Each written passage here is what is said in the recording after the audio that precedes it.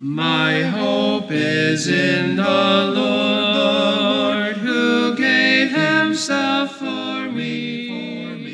Hi, I'm John Hemminghouse, speaking for the Beacon of Hope broadcast, the ministry of Calkins Baptist Church. Have you ever wondered if you're bothering God by praying to Him? Some people have thought that God has bigger things to do than worry about their small needs, and thus have thought it noble not to pray too much to the Lord. Is God too busy to care about you personally? The answer to that question is found in chapter 5 of the Gospel of Mark in verses 21 through 43. Let's join Pastor Jones as he's reading this important passage. Mark chapter 5, I'm starting at verse 21 down to verse 43, and then we'll talk. It says, "When Jesus was passed over again by ship unto the other side, much people gathered unto him, and he was nigh unto the sea. And behold, there cometh one of the rulers of the synagogue, Jairus by name, and when he saw him, he fell at his feet, and besought him greatly, saying, My little daughter lieth at the point of death. I pray thee, come and lay thy hands on her, that she may be healed, and she shall live. And Jesus went with him, and much people followed him and thronged him. And a certain woman, which had an issue of blood 12 years, and had suffered many things of many physicians, and spent all that she had, and was nothing bettered, but rather grew worse, when she had heard of Jesus, came in the press behind, and touched his garment. For she said, If I may touch but his clothes, I shall be whole. And straightway the fountain of her blood was dried up, and she felt in her body that she was healed of that plague. And Jesus, immediately knowing in himself that virtue had gone out of him, turned him about in the press and said, Who touched my clothes? And his disciples said unto him, Thou seest the multitude thronging thee, and sayest thou, Who touched me? And he looked around about to see her that had done this thing. But the woman, fearing and trembling, knowing what was done in her, came and fell down before him, and told him all the truth. And he said unto her, Daughter, thy faith hath made thee whole. Go in peace, and be whole of thy plague. While he yet spake, there came from the ruler of the synagogue's house certain which said, Thy daughter is dead. Why trouble thou the master any further? As soon as Jesus heard the word that was spoken, he saith unto the ruler of the synagogue, Be not afraid, only believe. And he suffered no man to follow him, save Peter and James and John, as the brother of James. And he cometh to the house of the ruler of the synagogue, and seeth the tumult, and them that wept and wailed greatly. And when he was come in, he saith unto them, Why make ye this ado, and weep? The damsel is not dead, but sleepeth. And they laughed him to scorn. But when he had put them all out, he taketh the father and the mother of the damsel, and them that were with him, and entereth in where the damsel was lying. And took the damsel by the hand, and said unto her, Talitha cumi, which is, being interpreted, Damsel, I say unto thee, arise. And straightway the damsel arose and walked, for she was of the age of 12 years. And they were astonished with a great astonishment. And he charged them, saying that no man should know it, and commanded that something should be given her to eat. And let's pray. Father, we thank you for your word, this great account, these two stories that are always woven together. And so we feel we should treat them together. We ask that you'll guide us, Lord, as we look into your word. Give us understanding of what it means and how it applies to each of our lives, we pray. Thank you for this opportunity. In Jesus' name, amen. Let's say that you have a child or a grandchild. Do you want that little one, when they're sad or hurting, even if it's a trivial matter, do you want them to come to you? Let's say that it's Mark and he's a grandpa, and little Emma has broken the arm off her doll. And so she comes to Mark and she says, can you paste it back on? Can you fix it? Now, what might be a reason why Mark would not want his grandchild coming to him in a moment like that? What would be a reason that he wouldn't want his grandchild to come? Okay, maybe he was too busy with other important matters. And that's the issue at the heart of this story, by the way. Is God ever too busy? All right, what's another reason why Mark might say, I really would rather not that Emma come to me at this point? What do you think, Judy? He works on vets, not dolls. Okay, I think you're hitting on a second thing that I thought about, and that is maybe he can't solve the issue. Okay, if he doesn't know how to solve it, that's kind of frustrating. You know what I mean? He doesn't know how to put the arm back on. That's why I mentioned the arm, because that's an easy fix for me. I think I can screw that, get that thing back on. There may be one other reason. Tony. Maybe it's the 10th time he's done it. Doesn't want to have to do it again. Okay. Maybe the arm can't, maybe he can't do anything about it. Right. I've got one more listed. Yeah, what do you think, Hunter? Maybe he's too tired. Didn't think of that one. Okay. Maybe he doesn't like the doll. What do you think, Dawn? I'm sorry?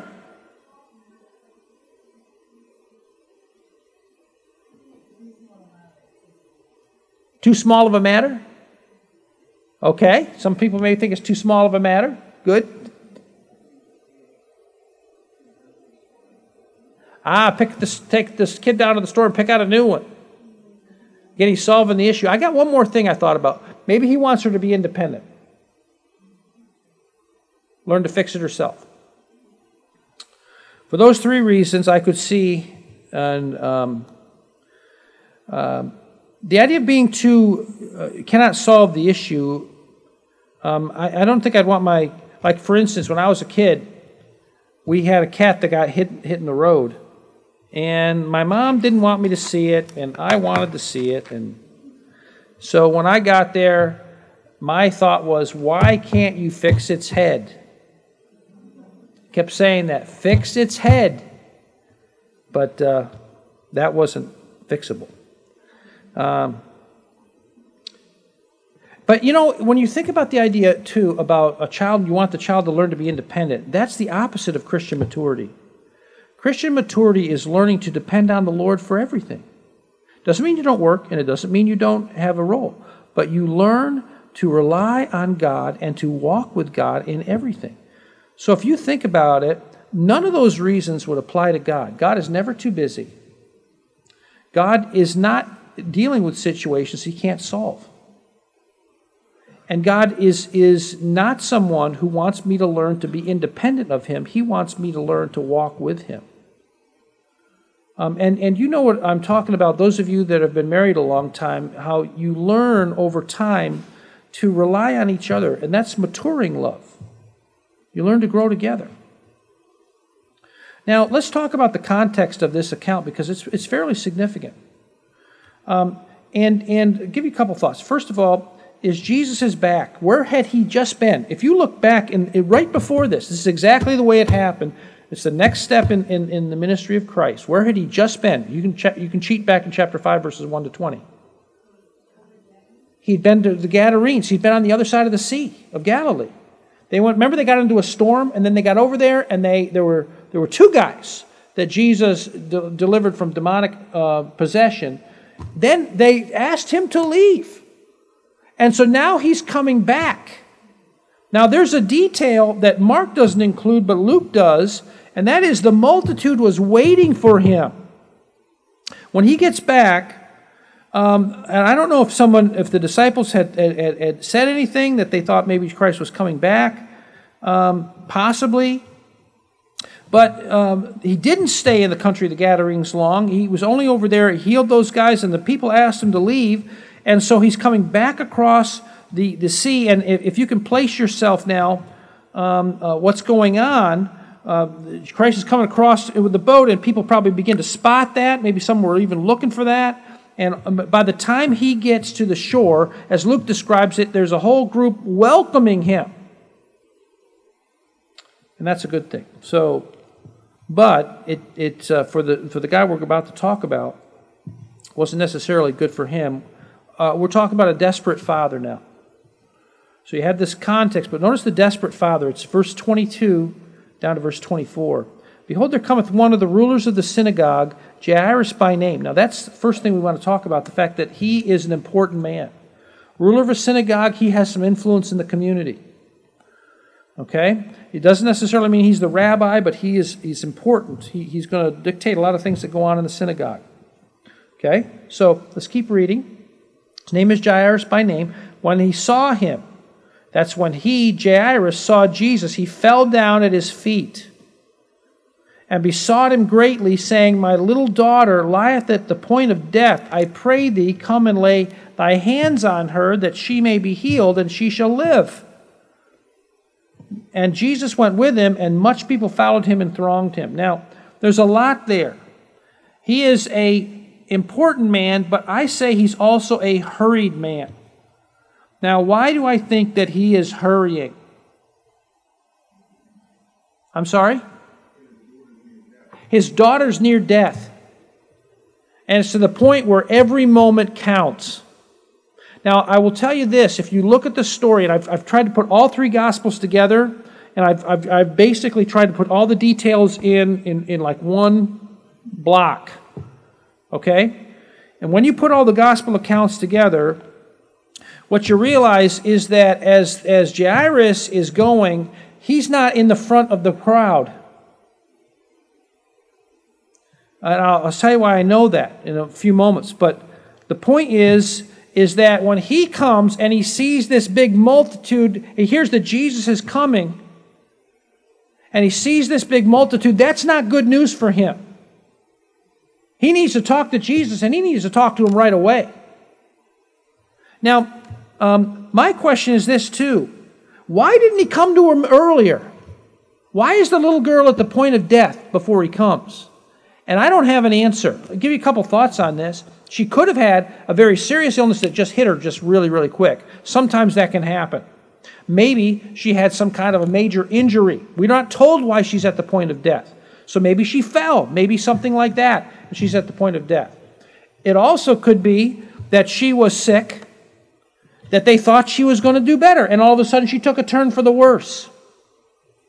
It could also be that he did not really like Jesus of Nazareth up until this point. Thought maybe he was a hoax.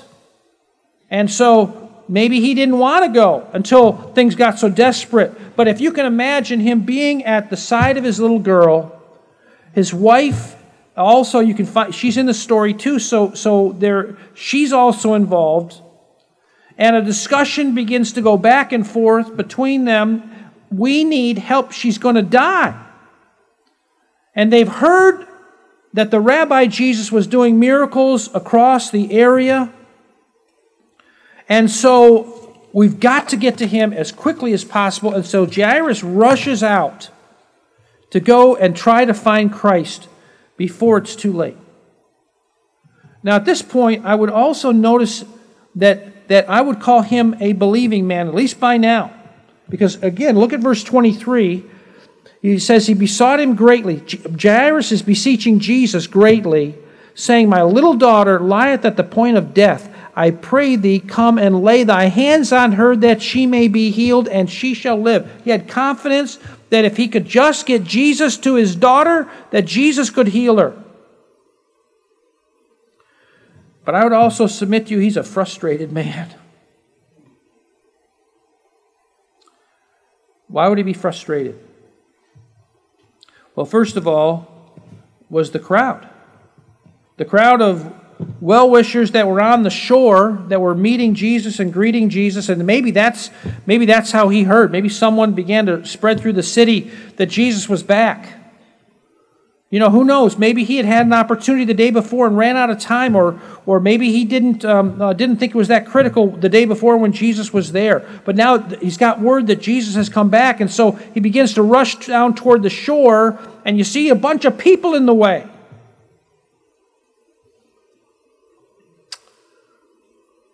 Have you ever been in that situation where you wanted to talk to somebody, and there was a crowd of people in front of you? We have a men's retreat every year that I like to go to, and several of our guys like to go to. I'd say there's maybe 80 to 100 guys, Mark, something like that, typically that go. Often at the end of the time, I'd like to, sometimes I know the speaker, sometimes I don't, but often I'd like to thank them for their ministry and say goodbye, and if I knew them. And so everything's done, and sometimes you can just walk up to the guy, but often there's somebody else, maybe 2 or 3 guys in front of you. And so naturally you form a line. You just do. You do it like you would at the grocery store. You know what I'm saying? Okay, who was there first? And so you get back there and say, I'm 2 guys back. And then, of course, it seems like the guy in front of you wants to talk and talk and talk and talk and talk, and he doesn't really want to stop. And you're standing there, and you're trying not to be nosy at the same time. You'd like to, and you don't want to be rude. You don't want to rush up and say, "Excuse me," but so you can imagine. Times I've just walked away because I felt like, okay, well, so and so, maybe it was a more important thing or whatever. I don't have the time, or it's going to be okay. I literally have. I've walked away at times. But you can imagine Jairus. If you were in Jairus' sandals, wouldn't you? You've been taught to be respectful of other people. You haven't been taught to elbow your way to the front. But your daughter is dying, and you got to get to him. And we know not only that he's not in the front of the crowd because Matthew records a question. If you wanted to flip back to Matthew, you can see it. It's chapter 8, verse 14. It's the same story. I want you to notice Matthew 8, verse 14, if you want to flip there. It's right in front of Mark. There's a little detail here that I think helps us to get a little more insight on what's going on. I'm sorry, that's chapter 9, verse 14. Look at it says, "Then came to him the disciples of John, saying, Why do we and the disciples and the Pharisees fast off, but thy disciples fast not?" Okay? Now skip down if you would. Jesus answers him in verses 15 to 17. And look at verse 18. "While he spake these things unto them, behold, there came a certain ruler and worshipped him, saying, My daughter is even now dead." Do you see that? Which means this, he wasn't in the front of the line. And the guys in front of him were asking a question that meant something to them. And that is, hey, why are you not fasting and your disciples aren't fasting? But let me tell you something. If your daughter's dying, does that mean anything to you? You know what I'm saying? And he's thinking to himself, what am I waiting for? These guys are asking a question that means really basically nothing. Jesus is talking to them. And by the time that he can get in front of Jesus, you'll notice in Matthew's account, he says, "My daughter is even now dead." Now, the other gospel accounts record that he said she's at the point of death. So what's the difference? I think this. I think that's what he blurts out when he first sees Jesus. It's like, I've been waiting. By now, she's probably dead.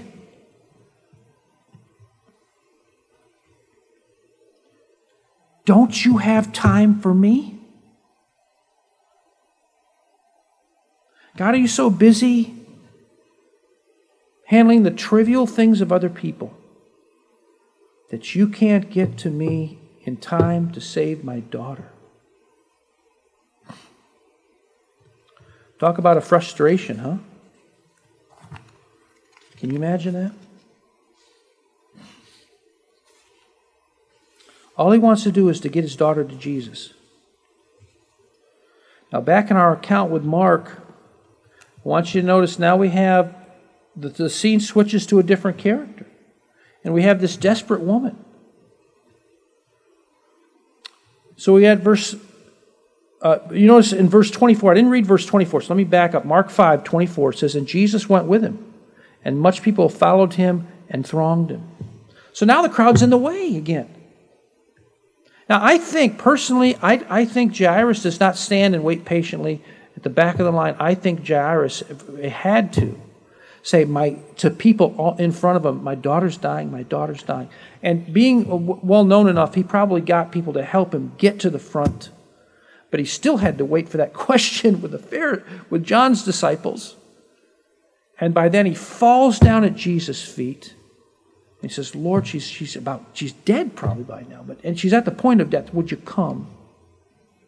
And now verse 24, Jesus went with him, and much people followed him and thronged him. So they're trying to work their way through this crowd. Verse 25, "And a certain woman, which had an issue of blood 12 years, had suffered many things of many physicians, and had spent all that she had, and was nothing better, but rather grew worse. when she heard of Jesus, came in the press behind and touched his garment. Let's stop there for just a second. Let's talk about this woman. She too has a major problem. Pretty significant problem. What's going on with her? Well, it's a long-term problem, is it not? How long has it been going on? 12 years. By the way, the same amount of time that little girl's been alive. Isn't that interesting? Okay, she's got a major problem. She's got an agonizing problem.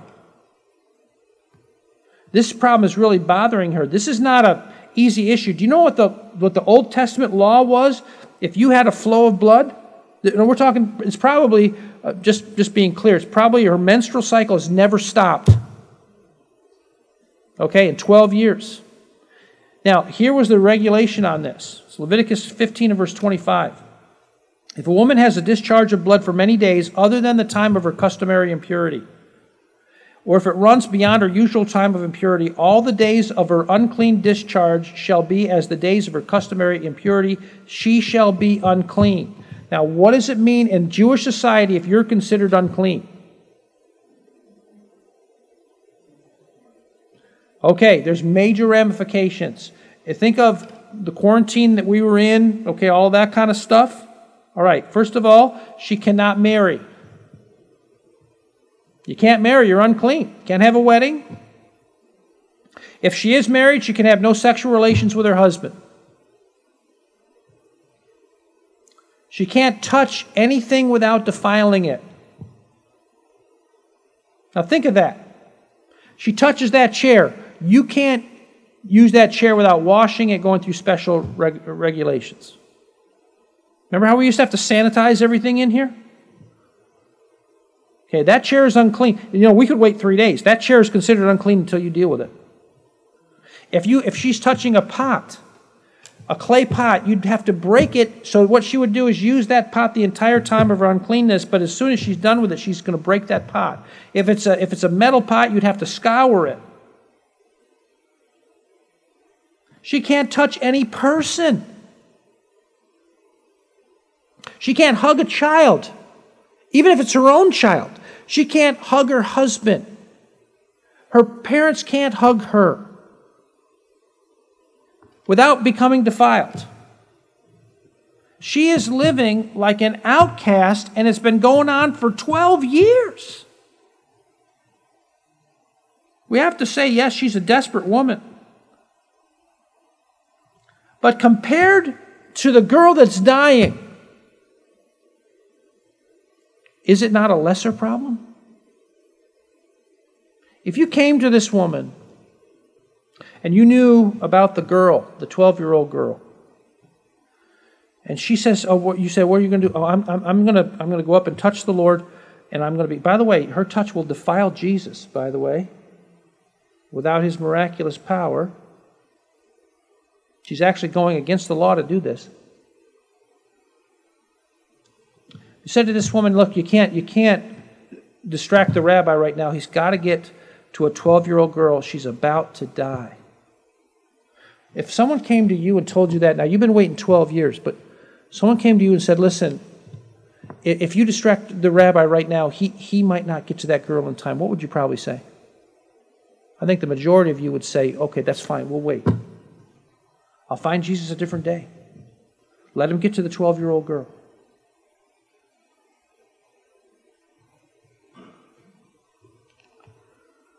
Jesus needs to get to her immediately. And if you secure his help right now, you might distract him.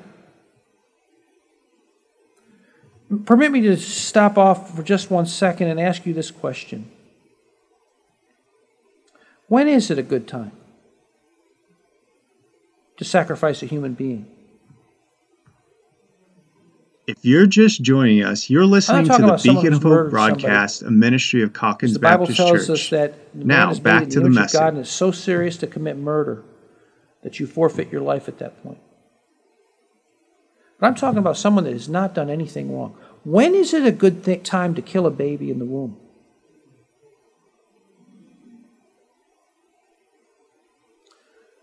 Is it okay to kill a baby so you can finish college or high school? Is it okay to kill a child because you say you can't afford the child? Do you not know about other people that could take care of that child? Is it okay to kill a child because that child would harm your career? Or because your boyfriend would get angry if you keep the child? Or maybe your parents will get angry with you if they find out? Abortion is not merely the destruction of a human being, but it is the deadly wound to a woman's soul. Because eventually she's going to have to ask herself this question: why did I do it? What was the priority that was greater than the life of an unborn child? Because eventually, if she does not answer that question, and if she does answer that question honestly, she's either going to be racked with guilt or she's going to have to find forgiveness in Christ. There's just no way around it.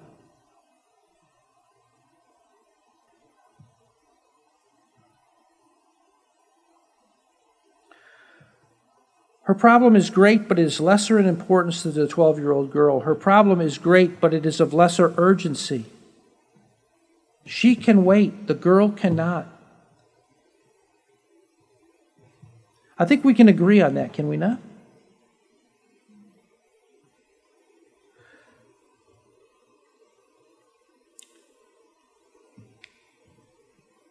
This is where some of you, I don't you can't even imagine asking God for a parking place at Walmart because you think, God, you've got so many other things to do. Can I take you to Psalm 139 for a moment? Keep your finger in Mark. I got a marker there.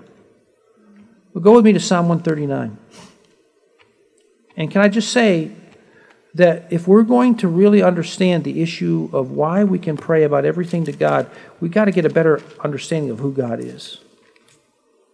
And so let's take a moment to go to Psalm 139 and look at who God is. O Lord, I'm in verse 1. Thou hast searched me and known me. Thou knowest my downsitting and mine uprising. Thou understandest my thought afar off. Thou compassest my path and my lying down, and art acquainted with all my ways. You see, some people view God like this picture here. It's a mockery, actually, of the Supreme Court back in the 1800s. And the idea was that they were overwhelmed by so many cases. God is not like that. You know, I'm getting so many cases from North America today, I don't have a chance. God is not overwhelmed by our prayer requests. How great is our God? First of all, we see in verses 1 to 3, let me give also verse 4, that He's all-knowing. He says, you know my path, you compass it around. My lying down, you're acquainted with all my ways. There's not a word in my tongue, but lo, O Lord, thou knowest it altogether. You know everything I'm going to say, ever. Your knowledge is complete of me, all-knowing. Not only is He all-knowing, let's keep reading verse 5. Thou hast beset me behind and before. Laid thine hand upon me. Now think about that statement. You know exactly where I'm going. You got your hand on me. Such knowledge is too wonderful for me. It is high. I cannot attain unto it. Whither shall I go from thy spirit? Whither shall I flee from thy presence? What's the answer there? Nowhere. If I ascend into heaven, thou art there. If I make my bed in hell, behold, thou art there. If I take the wings of the morning and dwell in the uttermost parts of the sea, even there shall thy hand lead me, and thy right hand shall hold me. If I say, surely the darkness shall cover me, even in the night shall be light about me. Yea, the darkness hideth not from thee, the night shineth as the day, the darkness and the light are both alike to thee. What's he saying? He's saying, God, you're all-knowing. He's saying you are everywhere at all times, because if David can say, God, you're with me, he's saying that, God, you're with every person. That's an omnipresent God, present everywhere at all times. In Genesis chapter 18, verse 14, Jesus actually, in that passage, appeared to Abraham, and he says this, is anything too hard for the Lord? We read some verses in Sunday school this morning talking about how God is all-powerful. Let me give you a little idea of how powerful God is. I'm going to ask you a scientific question. I don't see Amy here this morning. Too bad. I'd like to see if she knows this one. How many cells are created in your body, an average human, every day? In one 24-hour day? Anybody want to take a shot in the dark at this. What do you think, Hunter? Give a guess. How much? Don't give me percentages, Hunter. Give me a number. A third. $1 trillion. Keith says $1 trillion. Anybody else with a guess? 1 million. According to two Israeli biologists, Sender and Milo, your body produces 330 billion cells a day. 330 billion cells a day. That's 33 with 10 zeros after it. I'll give you another question. How many cells are in your body? Now we'll come back to Hunter a little bit. How many cells are in the body of the average adult? They're estimating, folks, okay? I think. We're not counting these one by one. By the way, that's a graph of an average human cell. The complexity is incredible. We're talking about 330 billion of these things being made every single day in your body. Times that by 7 billion people. Average adult has 37 trillion cells in his or her body. Now, I want you to think about this. The God that is handling all of that is not taxed by your request as to where you're going to park at Walmart. We don't know who we're dealing with. We don't. I'll just tell you, our God is great. And this woman, she's a desperate woman. She's got a major problem, but it is a far lesser problem than the girl who's about to die. We understand that. But we know we have a God that cares about both situations at the same time, and it doesn't bother him a lick. Now, she didn't want to hinder the situation here. Verse 27, let's go back to Mark 5 if you would, please. How do you know that she does not want to be discovered? She didn't even want Jesus to know she's there. And it's in every single gospel account. This detail in verse 27. I'll read it. When she heard of Jesus, came in the press behind and touched his garment. Why do we know that she does not want to be discovered? What do you think, Hunter? She's hiding in a crowd of people. Good. Keep going. Josh? Yeah, you're getting to the why. You're exactly right. It's a very embarrassing situation. But how do we know? Lori?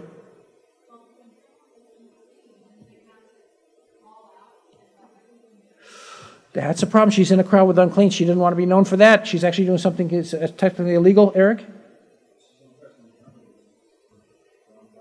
She's only touching his garment. You're exactly right. Keep going. She comes from behind him. She doesn't walk up, touch him, like a bunch of other people are doing. They're thronging him. She comes behind him on purpose. She does not want to be discovered. She does not want anybody to really understand what she's doing here. She wants to remain hidden. And again, why would she want to remain hidden? Josh was already hitting on one of them. This is a pretty embarrassing problem. She is an outcast. She's actually doing something she's not supposed to do legally. And she doesn't want to place herself in front of everybody. She's just trying to get relief. That's all she's trying to do. Her problem is embarrassing. She's not trying to delay Christ, although I personally don't even think she knows where Christ is going. Think about it. She's come from behind. I have a hard time hearing over this. She's in a crowd of people. She probably didn't understand what was going on with Jairus. She's just trying to get to Jesus. She's just trying to touch his garment and get out of there. So there she is. But you'll notice she acted in faith. Look at verse 28. For she said, if I may touch but his clothes, I shall be whole. Where'd she get that from? You know what, to be honest with you, I don't know. I don't know that there's a single scripture. I do know this, that there were some ideas in that day that if you could touch even the clothes of a great man, that miracles could happen. And I just feel like this. I feel like she, in her mind, said, if that is true of some prophet, there is no one greater than Jesus. and it'll happen if I can get to him.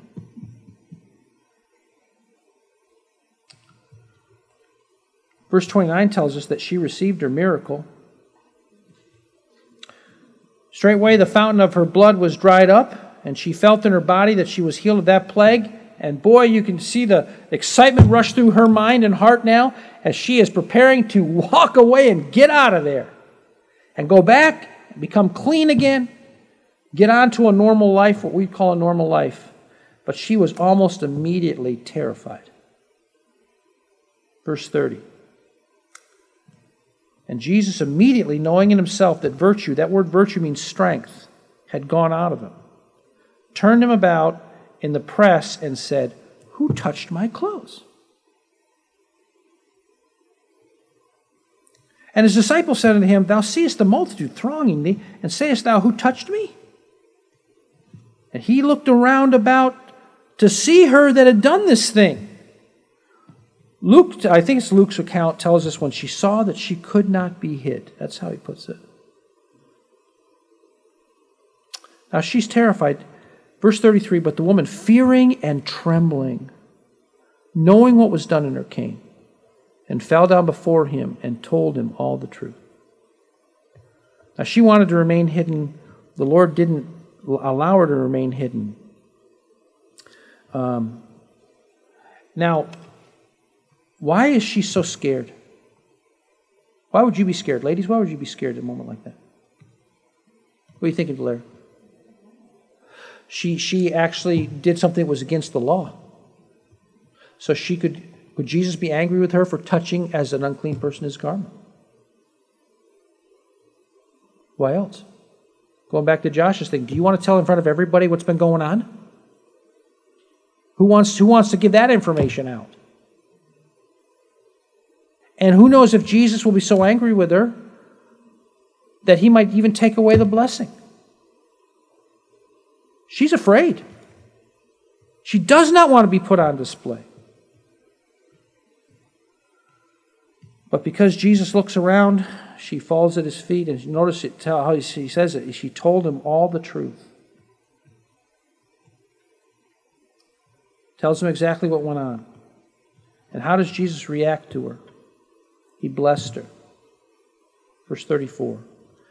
And he said unto her, Daughter, thy faith hath made thee whole. Go in peace, and be whole of thy plague. So what about breaking the law? Let me ask you a question. If there's a person dying of a heart attack, let's say they're in Damascus somewhere, and the ambulance call comes in, and we know that it's not a matter of someone with a bruised toe. This guy, seconds are going to count. Are any of us going to be upset with Charlie for breaking the law when he drives to the ambulance building? No. You know why? Because there's a higher law. And this woman, yeah, she's breaking a ceremonial law, but the reality is there seems to be a higher law that's upon her, and that is she is desiring for Jesus to touch her and to heal her. And she's blessed by Christ through this. He had already healed her, by the way, by her simple touch of faith. But he now accepted her. What did he call her? What was his term for her? Daughter. You're one of mine. One of my children. He further commended her. He said, Your faith has made you well. He also encouraged her. He said, Go in peace. And then he assured her, and you be healed of your affliction. Be whole of your plague. When God waits to answer, and think about this, the Lord could have answered this 12 years earlier or any time in between. But when God waits to answer a prayer, he has a good reason. Sometimes he's saying no. Other times he's saying not yet. And is this not a beautiful picture of what God did in this woman's life? Because he didn't merely heal of her plague, but he gave her a personal encounter with his own son.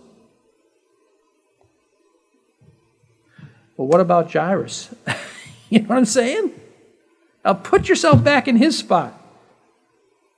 Okay, you've been frustrated by the crowd. You got up to the front. You got these guys asking that ridiculous question in your mind about whether or not Jesus and his disciples should fast. Then you're going out and here you are finally getting Jesus to go to your house where he's going to hopefully save your daughter's life before it's too late, and then you got the crowd in the way. And then not only is the crowd in the way, but all of a sudden Jesus stops and goes, hold on. Somebody touched me. And if I'm Jairus, I'm thinking, what are we doing here? You're worried about, and a matter of fact, the disciples are expressing, are they not Jairus' thoughts?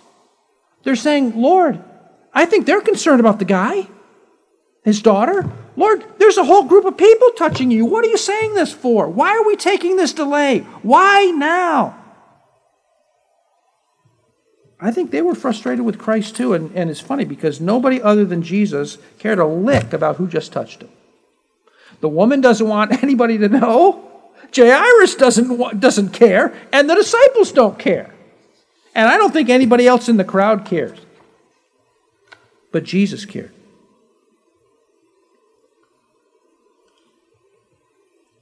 Wouldn't you be asking yourself, if you're Jairus, where is Jesus' sense of hurry? I'll tell you this. Our Lord is zealous, and he is serious, and he is urgent, but he is never desperate. Ever. Hard to imagine, is it not? But worse yet, this guy is about to become a disheartened man. So there's all the frustrations. And let's notice verse 35 and 36. While he yet spake, there came from the ruler of the synagogue's house a certain which said, Thy daughter is dead. Why troublest thou the master any further? Boy, that's an interesting question, is it not? So you have the dreaded news. Your daughter's dead. And then the logical question, why worry about it anymore? Why bother Jesus anymore? The situation's hopeless. Satan says that a lot.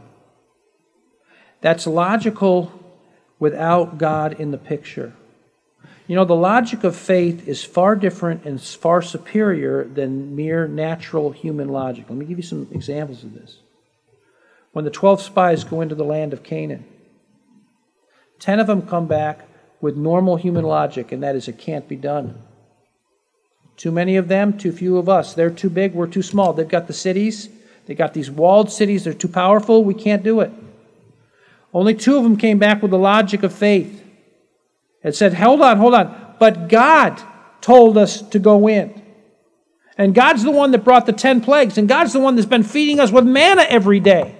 And God's the one that's telling us that's our land. So therefore, the God that could deliver us from Egypt and could bring us across the whole desert here and give us water from a rock, that God can conquer those Canaanites. That was only 2 of them.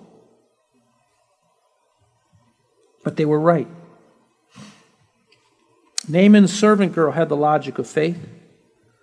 She heard about her master's leprosy, and she said, there's a prophet back in Israel, and if he could only get to that prophet, he'd be healed. The king of Israel himself didn't believe that. Every other every other leper in Israel didn't believe that. Nobody came to Elijah for healing. Jesus would talk about that in one of his early sermons in Luke chapter 4. But a Gentile Naaman believed it. The simple logic of faith that the God of Israel can heal me went and found it so. Logic of faith also applied to David, didn't it, when he went and fought Goliath? Everybody else was saying, too big, too strong, no way. David said, he's defied the armies of the living God, God will bring him down. And I'm willing to do it. And it applied to this woman. I can be healed just by touching Jesus' garment. The problem is, now the man's been told his daughter was dead, and you can see where this logic comes from. Then why bother Jesus any further? Verse 36. As soon as Jesus heard the word that was spoken, he saith unto the ruler of the synagogue, Be not afraid. Only believe.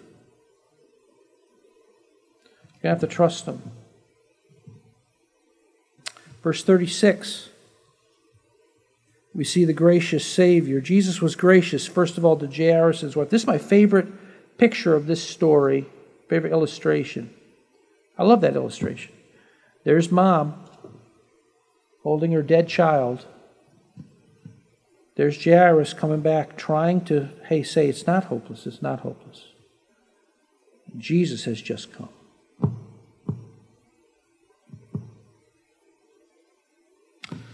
Verse 36. As soon as Jesus heard the word that was spoken, verse 37.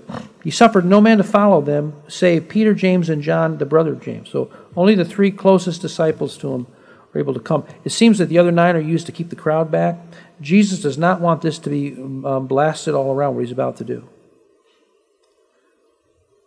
Verse 38. Cometh to the house of the ruler of the synagogue, seeth the tumult, and them that wept and wailed greatly. And when he was come in, he saith unto them, Why make ye this ado and weep? The damsel is not dead, but sleepeth. And they laughed him to scorn. Why, they knew she was dead. And Jesus is there, and he's going to be gracious to Jairus and his wife. He comes to their house, as he had said he would.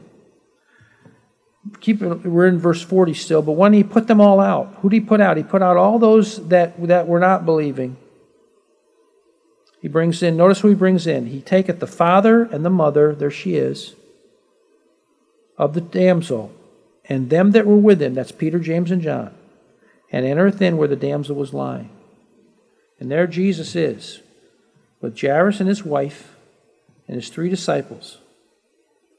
You notice he was gracious to the damsel, the girl herself, the little girl. Took the damsel by the hand. By the way, that was an unclean act too. Not supposed to touch a dead person. Second time he's been defiled today. It's interesting. He became sin for us, the Bible says, who knew no sin. When he died on the cross for our sins. Took the damsel by the hand and said to her, Talitha cumi, which is being interpreted, Damsel, I say unto thee, arise. And straightway or immediately the damsel rose and walked. So it's not like she kind of stumbles around. She got up and she walks. She's alive and fully alive. For she was of the age of 12 years. And they were astonished with a great astonishment. And he charged them straitly, very seriously, that no man should know it. Why? would not. Can you imagine how many people would be trying to bring their dead loved ones to Christ if he'd have let this be pushed around? Charged them that no man should know it. Commanded that something should be given to her to eat. Isn't that interesting? Hey, she probably hadn't had an appetite for a while. She does now. Give her something to eat. What do we conclude from all this? Whew, quite the stories, aren't they? Let me give you some conclusions. Number 1, God never gets desperate. Number 2, you cannot weary God. Both those situations on top of each other. And by the way, he still had time to answer that question about the fasting. Though it may seem trivial, he had time. And he did answer it. He answered it before he helped Jairus. God is never late. Didn't it seem like he was? If you're that guy, are you not about jumping out of your skin to try to get Jesus to your dying daughter's bedside? But he wasn't late. What is impossible to man is possible with God. Do you believe that? Jesus cares about larger and smaller needs. So he cares about the fact of you're thanking him for your lunch, or you're asking him for wisdom on what to wear to this job interview, or you're asking him for the parking place at Walmart. God cares about the larger and he cares about the smaller needs. He cares about walking with you. That's the ultimate thing, is he does not merely care about your need, he cares about you. And so he doesn't let the woman walk away. He wants to talk to her. He wants to bless her. He wants to welcome her as his child.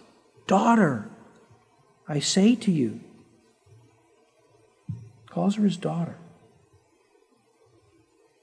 I have two applications that maybe, and I listened to a couple different messages on this. It was helpful. Let me ask you, first of all, do you have a long-term problem? Maybe it's a sin that you haven't conquered. Maybe it's a physical issue, and it's gone on. Do you think that woman who had that affliction for 12 years, do you think she never prayed about that in those 12 years? I don't. I think she prayed about that and prayed about that and prayed about that. But let me ask you this question. If the result of suffering for those 12 years meant that you would encounter Jesus Christ personally, be welcomed as one of his daughters, have that experience, do you think God didn't have a reason why he waited?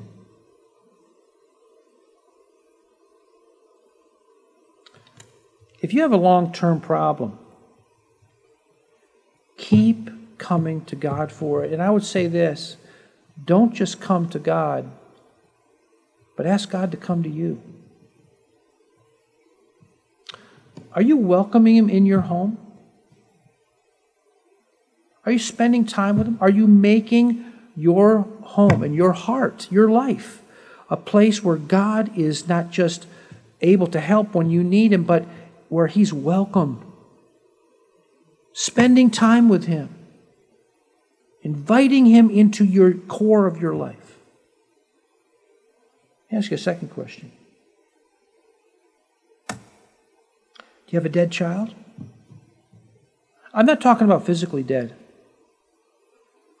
Maybe you have a child that's estranged to you right now. Maybe you have a child that's spiritually dead. Are you like Jairus?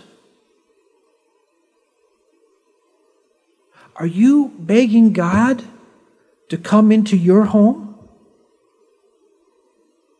Because if Jesus touches that dead child, that child will live. I think one of the tragedies is many times we have dead children and we're not all that concerned.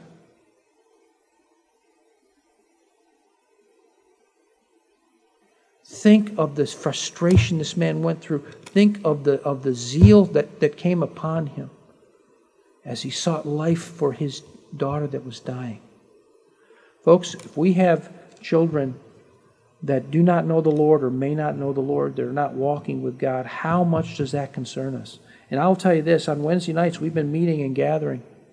And one of the things that we're doing is at the end we're asking people when they get into their small groups to pray for each other's families.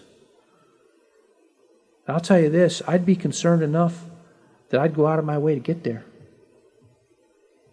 I would. Because it is not good enough to let a child die without having Christ there. We want him in our homes. Main thought I think that we see from both of these cases is this. Jesus doesn't merely want to help in your desperate situation, but he wants to change you too. And sometimes, really, the desperate situation is the only thing that works. Is God too busy for us? No way. No way. Are you too busy for God?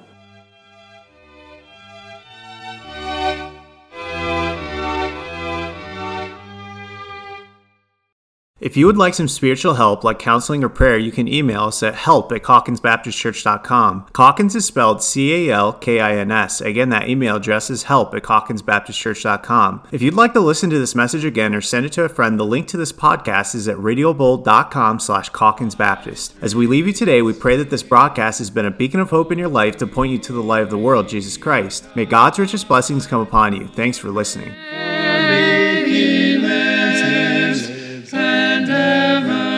Everlasting life and light, he free